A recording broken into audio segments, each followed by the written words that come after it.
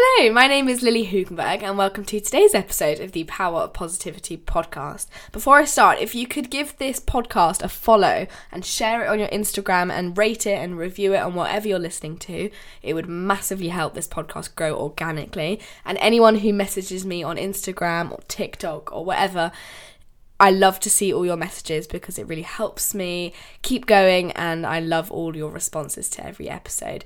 Anyway, before I start as well, I'd just like to disclaim that my voice does sound a little bit funny because I actually have COVID right now, and I, have a little bit of a cold, as you do when you have COVID. So if my voice sounds a bit funny, that is why. But today's episode is all about the 7 keys to maximize focus.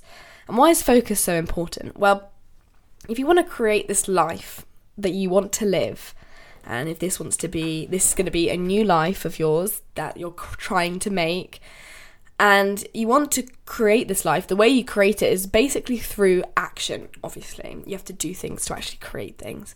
So if you want to do something, you have to have actions. And the things that get in the way of your action is taking away the life that you want. Because if you can't take action, you can't create a life, and the things that are making you not take action are making you not have this dream life of yours that you want to have. And that sounds very simple, but a lot of people don't really understand that concept, that everything around you is either going to make you take action or make your action disappear and distract you and lose focus. And humans are amazing at distracting ourselves. Look at the fact that we've got all these devices, everything. There are people in labs literally right now designing new updates for your phone or whatever to make you more addicted to your phone so you can be on your phone for longer and unintentionally not create the life you want and be on your phone the whole time. There are people who are employed to do that, people who are employed to make you more distracted. And if you can master your focus and the ability to focus, you have an amazing chance of creating the life that you want, and you get closer to that life and your dreams and desires and just the person you want to become. So I've got 7 steps for you that would be really useful if you could jot them down on a piece of paper or on your notes app on your phone or whatever it is, that you can come back to as a little guide whenever you're finding yourself procrastinating or being very distracted and just not being in line with the life that you want and the action that you wish to take. So number 1, I've said this already really, but stay away from your phone as long as possible. Don't get me wrong, my screen time is not 1 hour or 20 minutes a day. It's definitely more than that. But staying away from your phone as long as possible, especially in the morning, will allow you to be proactive rather than reactive. And what this means is, when you're proactive, you're doing things, you're actually starting your day off with action, which is creating this life that you want. Maybe you're starting your day off with a workout, maybe just getting a cup of tea, whatever you're doing. Try and stay off your phone as long as possible, because otherwise you'll be put in reactive mode. You get on your phone straight in the morning, you're reacting to everyone else's issues that they wish you to solve in the morning, all the emails, the people who've liked your photo, maybe you've got a message from someone. And we all know that feeling with, let's say you open a text message or an email from someone and it's a bad email and it's the first thing you see in the day. That's going to completely shift your day. And I've spoken about this in my morning routine podcast. The way you start your morning really affects your entire day.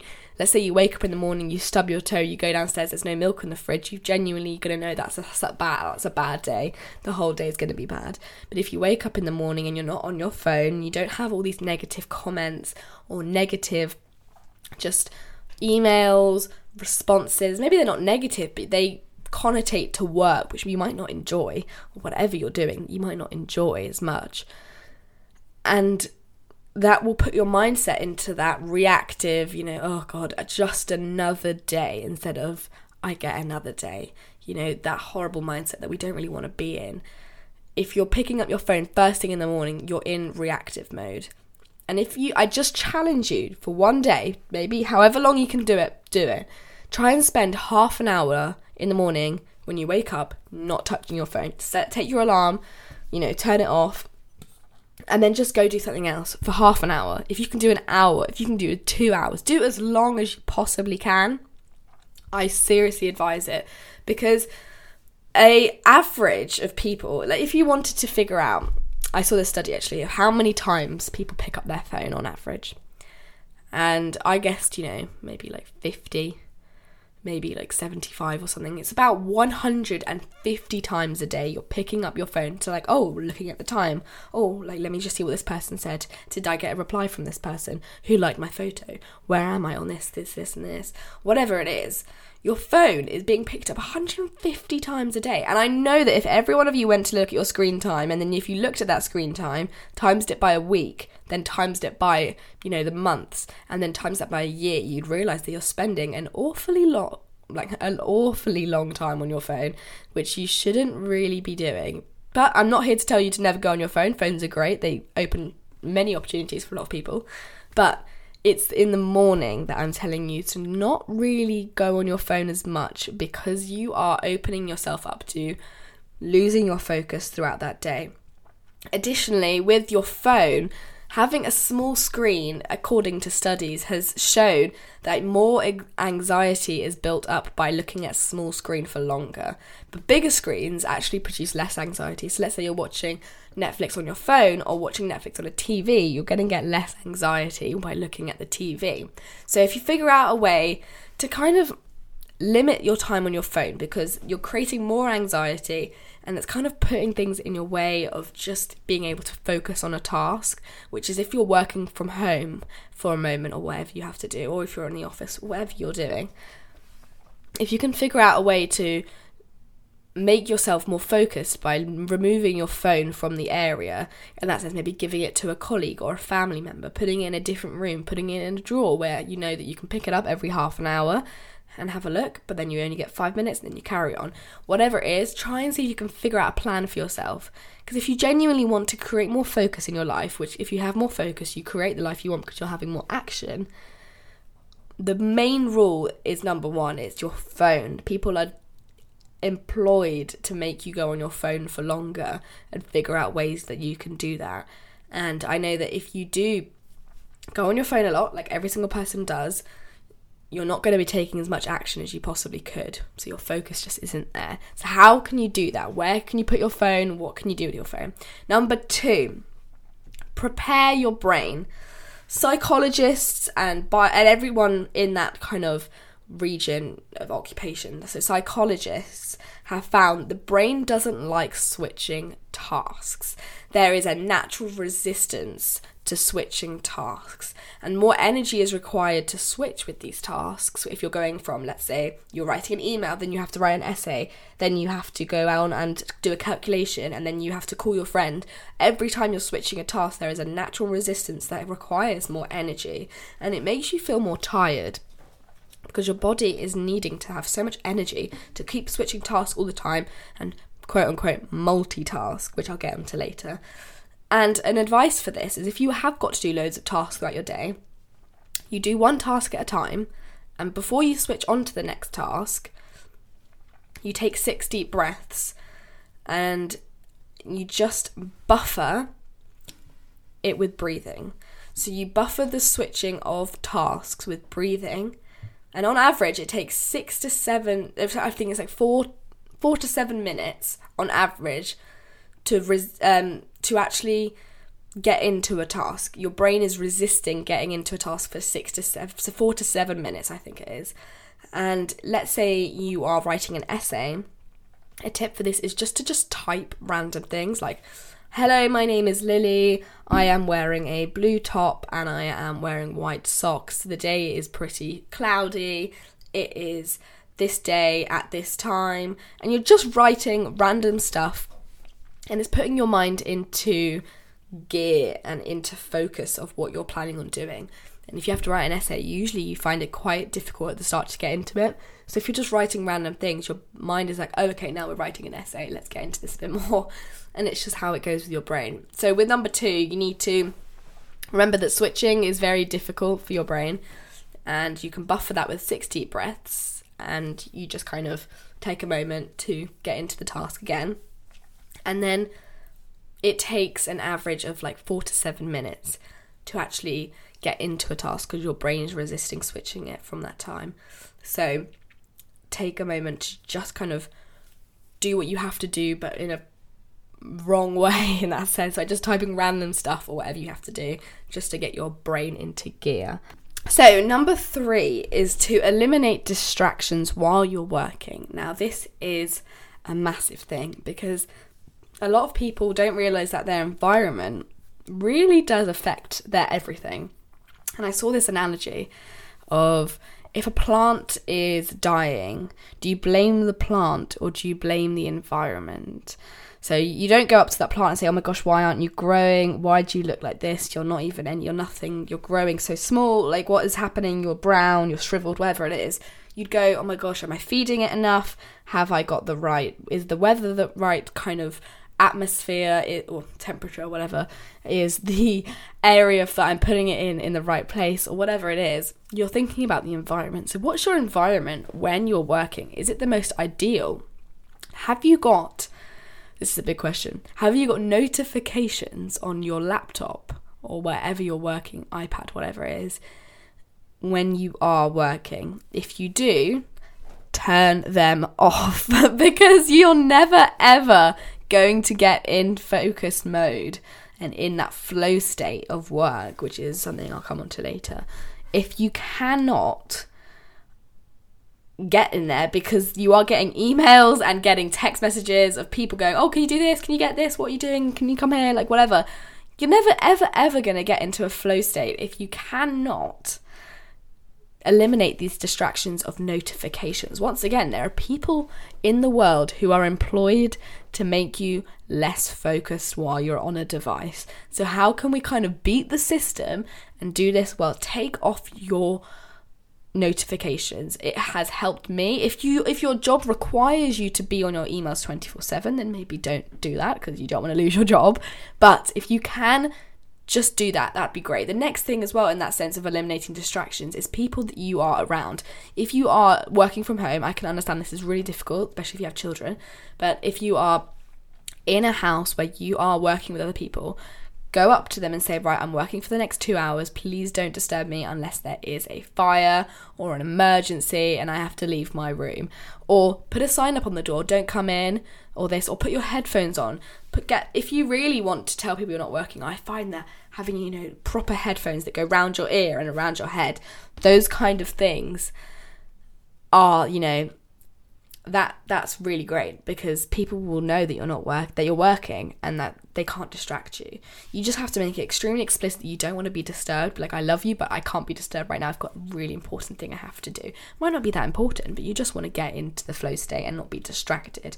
So eliminate distractions. Massive, massive point, because you'll never get into your flow state of being in full focus if you can't do that. Number 4 is to stop multitasking. There's no such thing as multitasking. It's just switching from one task to the next. If you think you're a good multitasker, well, there are loads of studies that say that multitasking doesn't exist. It's just your brain being a really good brain at switching from one task to the next. And studies have shown, there was this one study done not that long ago where they tested people out and saw that if one person, so you have 2 tasks, and if one person was going multitasking with them both, doing one, then the other one, then the other, and the other person did the full task, the first task fully, and then the task after that fully, and they found that the person who did the task fully each time actually did it quicker than the person who was multitasking. So that kind of shows you that whatever you're doing, if you do the task fully and then the next bit fully, instead of doing half and half all the time, you're going to actually get it done quicker, because it gets done quicker when your focus is on one thing. Because there is this thing called cognitive switching penalty, which is when you lose some efficiency when you switch, and with that you are losing, some sort of, it's just you're buffering, as I said before, when you're not taking time to just change your activity. Your brain is still in the other mode and doesn't really know what to do. And if you can do this by doing one task at a time, you'll end up doing the task better and at a better quality, and you'll actually do it with more productivity and you'll get more done. Number 5 is to brain dump during your tasks. And with that, let's say you're in a flow state, and I'll talk about this in a minute as well, but when you're actually getting through your work and you're in an amazing, like, you know, that moment when you're working and kind of everything around you blurs. You'll notice this more once I've said this now, because, you know, the things you focus on actually happens. And when you're working and then all of a sudden everything around you, there's like music in the background which you don't even hear anymore. There's people, maybe you're in a cafe or something, and everything just starts to fuzz around you, and all you're hearing is just, you know, all you're looking at is your laptop, and you're just completely in flow. That's what flow state is, really. And with that, if something comes in your head, like, oh, I forgot to put the washing machine on, or I need to go and call my mum and get her flowers or whatever, or I need to pick up this. And then if you're holding that in your head, you're actually using more energy to remember these things. And using the energy for this is taking away energy from actually ending up, you know, doing the task.